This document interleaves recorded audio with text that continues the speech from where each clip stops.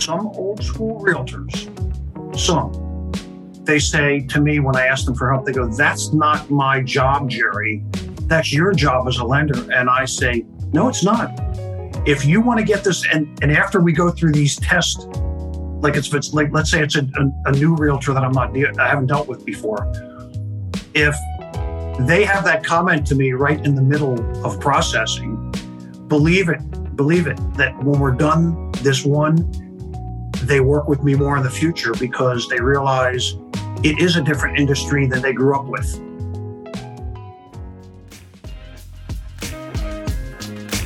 Hello and welcome to the Agent Podcast with your host, that's me, Raymond Scholseth. Let's dive in.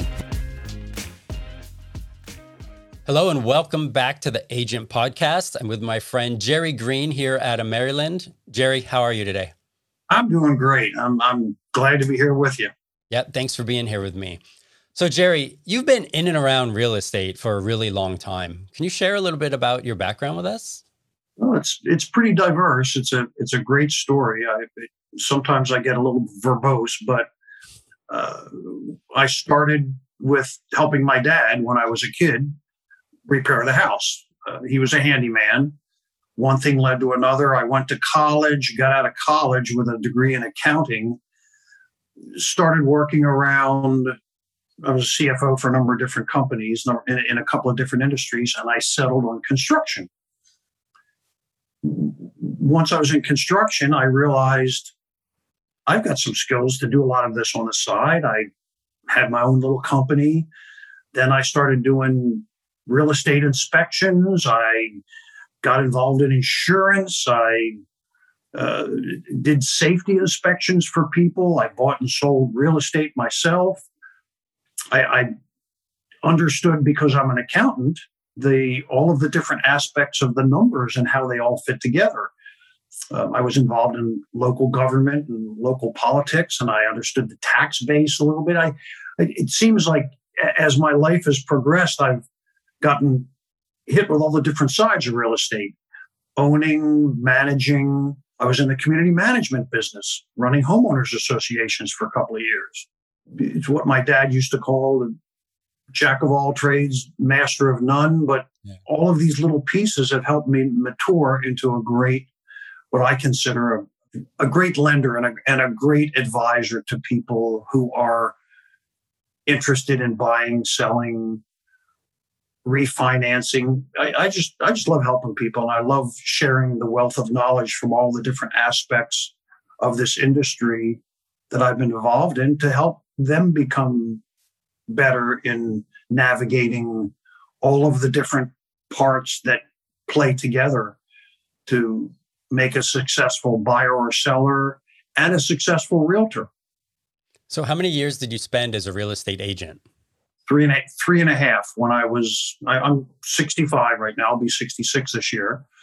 I'm glad I've still got my high energy. Still young man. Yeah.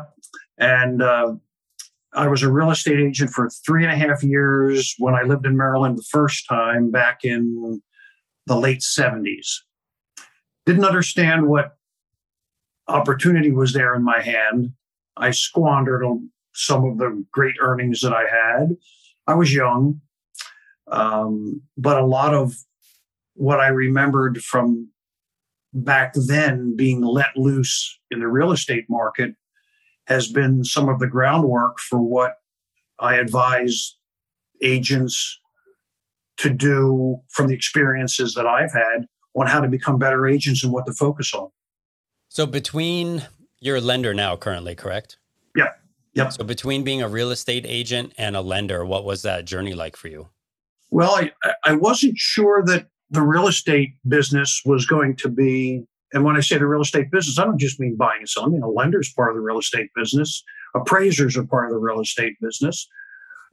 Trainers, you've got your programs where you're working with realtors. Education in real estate business is part of real estate business. Underwriting. I mean, it all fits together. When you say real estate business, most people think you're talking about a realtor. No, you're talking about all the different pieces that fit together to make this industry what America's biggest economy is about. Yeah, there's a complete ecosystem. Oh, yeah. for real it all estate? feeds off itself. You can't do one without understanding the others, and that's been my strength. When I wasn't sure I wanted to do it, I had a lot of construction background and a lot of accounting background, and I went into doing insurance adjusting, putting estimates together for a couple of years, for about 4 or 5 years. There was a fellow who was a friend of one of my wife's girlfriends that knew I was trying to figure out what to do with all these different talents that I had. And he said, "Why don't you come work for me?" And it gave me such an insight into real estate values, repairs, insurance, appraising. Even though I wasn't an appraiser, I was an adjuster, an independent adjuster. It segued me from not understanding what I knew about the real estate business and what I had gotten out of into where did I want to go with the knowledge that I had. I'm an experienced accountant. I mean, I ran multi-million dollar construction companies, and one thing led to another. And I knew another person who was in mortgage lending. They knew I was an accountant, had a construction background and a real estate background. And one thing led to another. And this seemed like the perfect thing for me. It's about putting puzzles together. A lender is the guy that puts all the pieces together for everybody to make it get to the closing table. And I really like that. It's very challenging. So how many years have you been a lender now? All total, getting close to 10. Getting close to 10 now. So over the last 10 years, what are some changes that you've seen in lending that's improved the buyer or seller experience? Well, that's an excellent question. And I don't think it's just about lending. I think it's about real estate as well. I think the testing for realtors has gotten more involved in the numbers, where before it was about contract writing. It still doesn't give them enough knowledge to get started in the business. I'm sure you're going to ask me a question about that, about working with new realtors. But it doesn't give them enough to get started without a lot of help. But it does give them the real estate industry has changed for the better with training them for reading a settlement statement, preparing for interaction with a title company, not just writing contracts. Then as far as lending goes, the market crash 06, 07, 08 really changed the way the industry was. I was in it for, I'm saying almost 10 years total. I was in it for 4 years. I'm now in a 6-year stint right here. I was in the real estate, in the lending market through the beginning of the market crash, just the beginning of it. There was something wrong. There were people around me that were making so much money on what we called the back end of a loan. There was a lot of secondary market, what they called subprime back then, lending that the buyer didn't know that by pricing you a certain way, they could make a couple of points, a point is 1% of the loan. They could make a couple of points on the back of the loan by directing a borrower towards a certain lending program. It didn't click for me that people sitting at desks right next to me were looking for these big deals where they could make 2, 3, 4, 5, 6 points on the back. They'd make 50, 60 grand on a loan, and they'd be sitting flush for a while and not have to really work hard because in essence, they were screwing people. They were making money off of other people's opportunities. Right. And I saw that there was something wrong, and I didn't price them that way. I'm sure you'll ask me what I brought away from the industry then and now, which is a great question. 100%. But I got out of it. There was something wrong. It didn't click for me. Got out of it for a number of years, several years.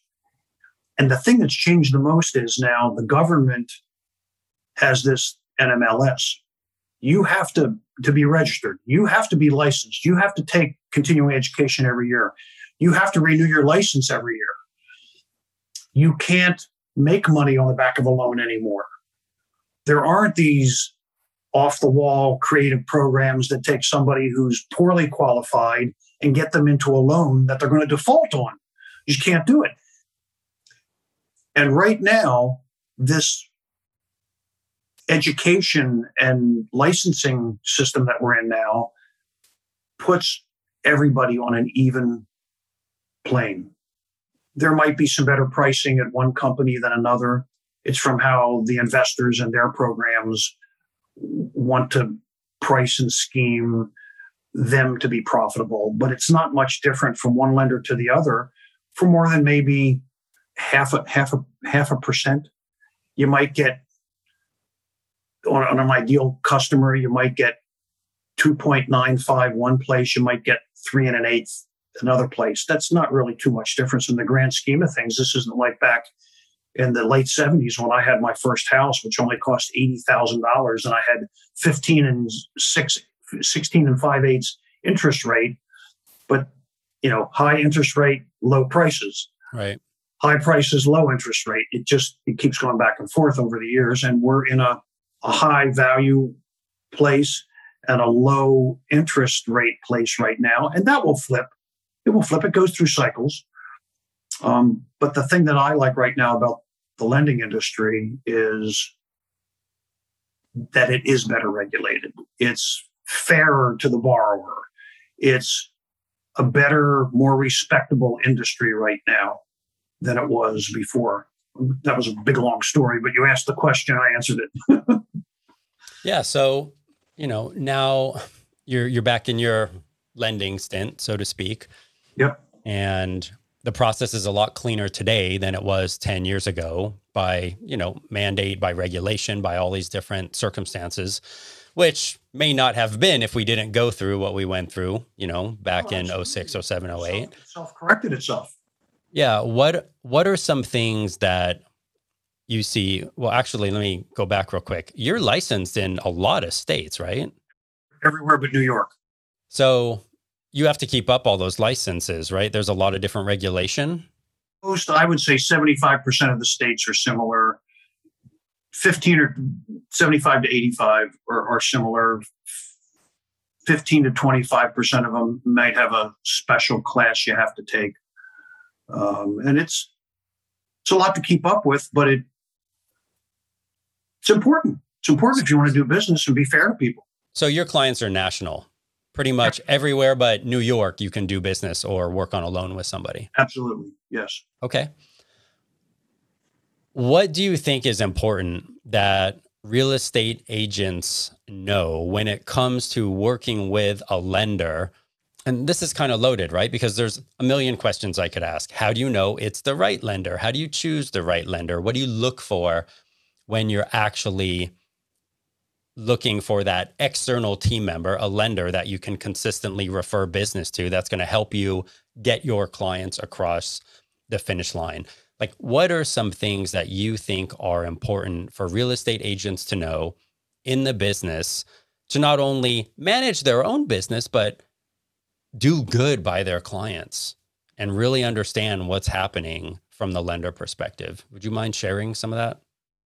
One of the things that's part of my job that I think realtors should look at is, and I don't mean any disrespect to any experienced, well-educated, continually educated realtors, but there are a lot of realtors who are new or do not do a big enough volume to understand all of the aspects of the industry.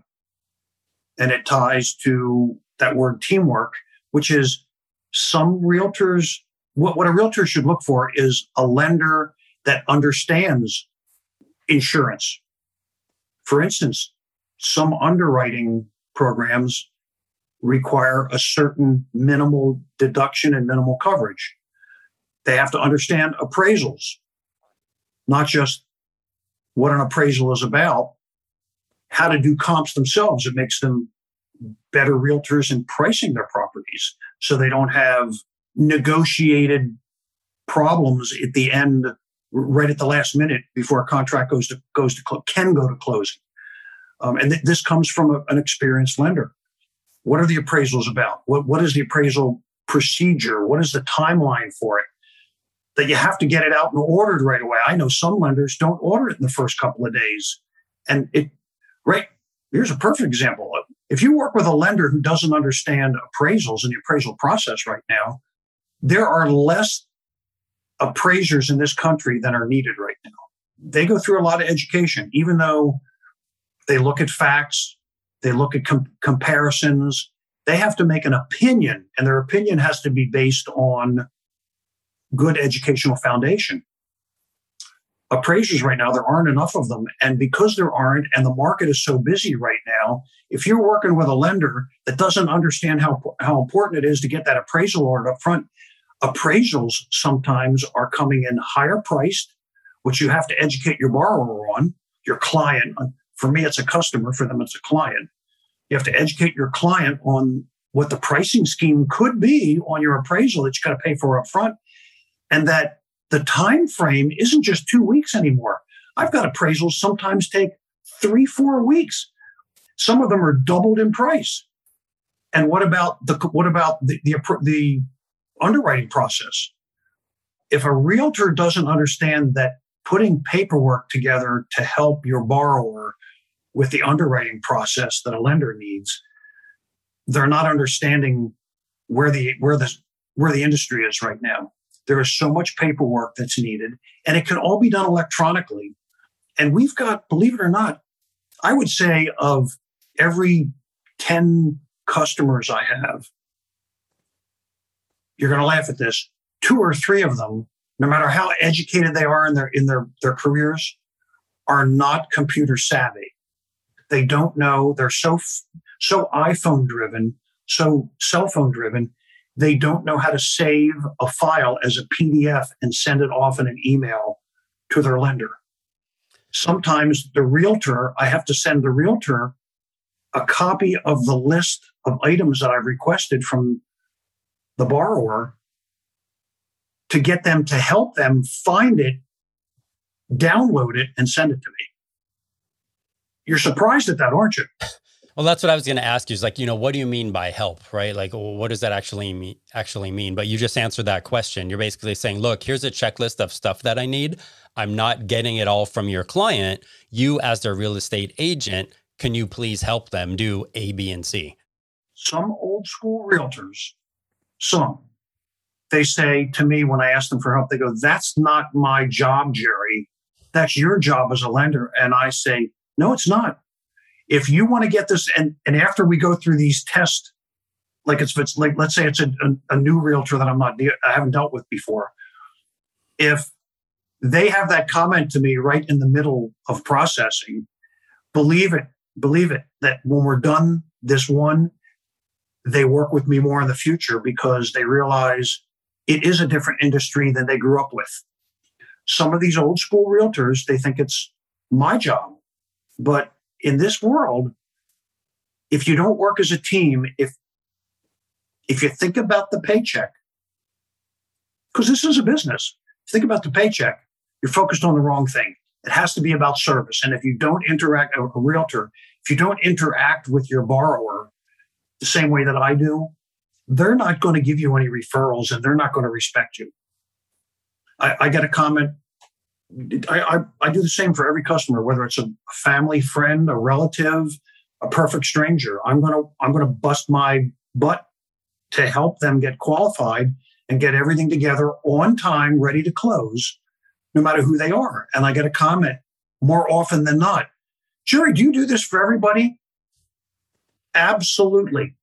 It's about service. And if a realtor doesn't realize that it's a service industry, they're not doing a service to their client. It's a level of commitment. Oh, absolutely. It's a level of commitment. Yep. Which I'm sure you do in your counseling of realtors. It's a level of commitment. You're either in it or you're not. 100%. Yeah. Yep. Yes. Yep. Yeah, so So either in it or you're what would not. a realtor be looking for in a lender? They'd be looking for someone that advocates all parties providing that service that's needed, even title companies. Today, if I can find it in any state, if I find a title company that covers a region, especially in this, since we've had this pandemic, and I'm watching the time now, I don't want us to run long because I can be long-winded here. I even find that I've learned I have to focus on title companies that give good service too. Let's say I'm looking at a borrower in Utah, and it's Northwest Utah, and I find a title company that really provides good service at the very end, and they say, I'm going to do whatever it takes to help you get to closing, even if I have to send a remote closer out at 8:30, 9 o'clock at night, because we're getting clear to close in the morning and we're negotiating the final numbers and documents, and the borrower doesn't get off work till 6 o'clock at night and has to drive 30 minutes at home, has to feed the kids, and isn't ready till 7 o'clock. If I find a title company that will do a remote closing for less than $150 to make sure that closes on time that day and gets recorded the next day, I'm going to use them over and over again, and I'm going to refer them to the borrower and the realtor the next time something comes up in that area. And I keep them in my database of good title companies, selfish title companies. So it's the whole thing is it's service. Right. It's service. Yeah. What do you look for in a referral from a real estate agent, if that makes sense? You know, like what do you want in a real estate agent that you want within your network? What do you look for? I want them to for them to refer to me. I would like them to do a little bit. Some do it. I would like them to focus a little bit on some pre-screening. They can't ask them the same kind of questions I do, but they can't ask them, you know, how much money you got in the bank. I mean, it's different for them, even though they have a fiduciary relationship, which means they can ask them these questions. They don't. I can, even though they're my customer, I work with credit, I work with dollars, I work with job records, but they can ask them just some simple questions. How long have you been in your job? How long have you been in that industry, in that job? Even though you've gone from company to company. Do you have sufficient money in the bank? Do you think your credit score is low, medium, or high? Do you understand the real estate process? Are you a first-time home buyer? Has anybody in your family ever bought or sold real estate before? How long have you lived where you live? What do you pay in rent? Are you looking for the same pricing scheme on a payment for real estate if you're going to buy that you're paying in your rental? Simple questions without getting into the details really helps them be able to get the borrower prepared to talk to a lender, because instead of the lender shocking them with the kind of questions that we're asking, they should open the dialogue up a little bit first. They should pre-screen them, even if they're not getting too in-depth into it. Because if they refer them to me, it shouldn't just be, hey, Jerry, I got somebody. I don't know anything about them except that they're a first-time home buyer. Can you talk to them? Well, that goes back to the education piece that we were talking about earlier, right? Where if the real estate agent can help warm people up, like, hey, I'm referring you to my lender, Jerry Green. Here's what you can expect for an initial conversation. These are the types of questions that he's going to ask. These are some of the documents he may want to see, just so you know, right? So it's not a cold open, hey, show me your bank account. Exactly. I don't need them to get into the details about what they have in the bank, how they get paid, what their actual credit score is, because they don't, those aren't things that are important at that point. But yeah, they do have to get them thinking the right things before they get into it. And then the other part that I always want people to talk about, and in particular, I think I've mentioned this to you before, is one of the things that I advocate today is, especially in this new world that we're living in, like the words that Tevye says to Golda in Fiddler on the Roof, if you've ever seen it. After the first child, the first daughter says, "I'm going to marry so-and-so, not the other guy." He looks at his wife and he says, "It's a new world, Golda." Well, it is. We're in a different world right now, and it's putting an accent on building family wealth. And by that, if you're going to be buying and selling real estate, you have to think what the long-term impact is of how it fits into your life. Can you retain it? Can you keep that real estate in? Is it your first one? Is it your second one? Do you have to sell the last one? And in particular, I advocate this to minorities a lot, African American, Hispanic, in particular, to those cultures, that if you're going to get into the real estate market, you need to discuss it with your family members. You need to get everybody, if you can, on board. Your mother, your father, your brother, your sister, your aunt, your uncle, your brother, your children. You want to educate them early. You want to get family knowledge in what you're doing, because a lot of them, it might be the only one it might be the only transaction that family's ever done. And a smart customer is a good customer. If they're not, you educate them; they become better customers, better clients. You use the word impact, and in so many ways, it's opportunity, right? Because for me, like I always say, real estate it's two things. It's people and it's partners. The third thing it actually is a long game. And that's where the impact and the opportunity lies, right? Because if we look at 10, 20, 30, 40, 50-year histories of properties throughout the major metropolitan areas of the United States, right? They've done nothing but increase in value. Yeah, there's dips and corrections and all that kind of stuff. But at the end of the day, the house I live in today, the value is way higher than it was 10 years ago, regardless of the cycle it went through in between. It doesn't matter. It's worth more, but can you sell it and buy something else? Because, inflation, wages come up, values, everything increases. Hopefully wages increase, but wages increase, cost of living increases, home values increase.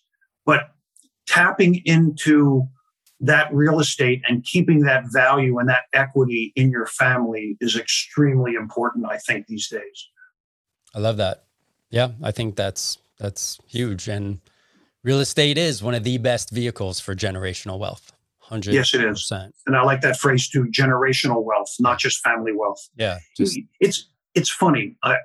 Somebody said something to me a couple of years ago, and I responded to them with this thought that I'm going to relate to you. And it's starting to play out now. If you look back at the 20s, 30s, 40s, until the post-World War II world, there were family compounds. We had a lot of poor people. There was this separation of wealth back then. There was the lower class or the lower income people in America and the higher class or wealthy people in America. There was not much of a middle class before the end of World War II. There was a big economic boom, baby boomers, middle class developed. The family compound disappeared, in essence. It wasn't children, parents, grandparents, and maybe even a grandparent living together. It's starting to come back. A couple of years ago, I said it would come back. It's starting to. I would say probably 10, maybe approaching 15% of my customers have a family member living with them. Could be a brother, could be a parent, could be a child, could be a grandparent. And what's going to be for sale soon could change too, with all that dead commercial space that might end up being converted into condos, apartments. It's going to be converted to residential. A lot of that dead commercial property that people are now working from home we don't expect a lot of the industries to change. People might still be working from home long into the future. So there's a lot of changes going on in the industry right now that some realtors don't even think about, that some buyers and sellers don't even think about. Yeah, because you have that retail or even light commercial or mixed use space that may be a strip mall in a great location where you can keep the retail or storefronts on the bottom and go vertical and build multifamily housing. Yep. And what about the high rises in the big cities, that the commercial office spaces that are dead now? You got 20-story buildings in Washington, D.C. they're empty. My wife and I just came back from a trip to New York a couple of weeks ago. We saw Lady Gaga and Tony Bennett, the last show. Oh, cool. And it was wonderful. Yeah, I bet that was phenomenal. It was. We had seen her in Vegas do her nightclub act. We didn't go to the pop contemporary music. We went to the nightclub show. She does both shows, and she's going back to Vegas again. And it's like a tribute to Tony Bennett and traditional American songbook music. And we loved her so much, we went and saw her when the tickets came on sale a couple of weeks ago for that last show of the two at Radio City Music Hall. On the drive up, we were surprised when we came out of the Lincoln Tunnel. This was on a Wednesday because the show was Thursday. It was a Thursday. We got out of the Lincoln Tunnel, and it used to take us to get to our place up the north end of Times Square. Used to take us 30 minutes, 40 minutes to get through traffic. Under 15. There was nobody on the roads. There was no congestion at the intersections with pedestrians. Then after the show, we met a couple of friends and we wanted to go out and get a cocktail. There were no bars that were open. They were all closed at 10 o'clock. This is the city that never sleeps. Yeah, right. We looked out of our condo the next morning and looked across the street at an office building. On the floor that we were on and the ones we could see, I would say at least 50% of the offices were dark and empty. It was either a Thursday morning or a Friday morning. It's unbelievable what's happening in the cities. That's going to impact the residential industry. Yeah, and probably a whole bunch of different ways that we haven't even imagined yet, right? I think there's going to be a lot of opportunity both now and in the future. And some of it is going to be triggered by pure imagination of what is the opportunity and how can this be repurposed. What gets you up in the morning? Why do you keep doing what you're doing? Why do you commit to lending? Most transactions, what motivates me is the happy tone that comes out of somebody's voice the day after they close on a transaction. I have this phrase that I use when, especially in this industry where properties are getting bid up and people are missing on houses that they want. In the conversation with borrowers and realtors, I use this phrase a lot when they're trying to figure out, once I give them numbers on what a particular property's closing costs, down payment, monthly payment would be, because I look at everything. I tell them that I want to look at things before they go out. I want to double check. If a realtor gives a borrower, I'm going to get to the point. If a realtor gives a borrower 10 properties to look, wants to give them 10 properties to look at, I say, give me those 10 first. I've already talked to my borrower. Let me do the numbers on them first.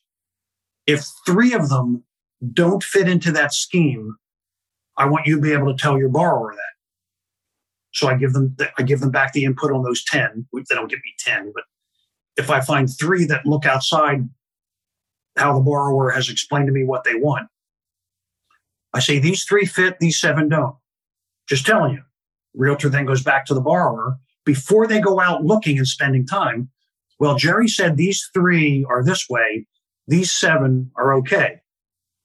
Then they look at those 10 total and they say, well, they might say, I like one of those 3, even though it's outside my pricing scheme.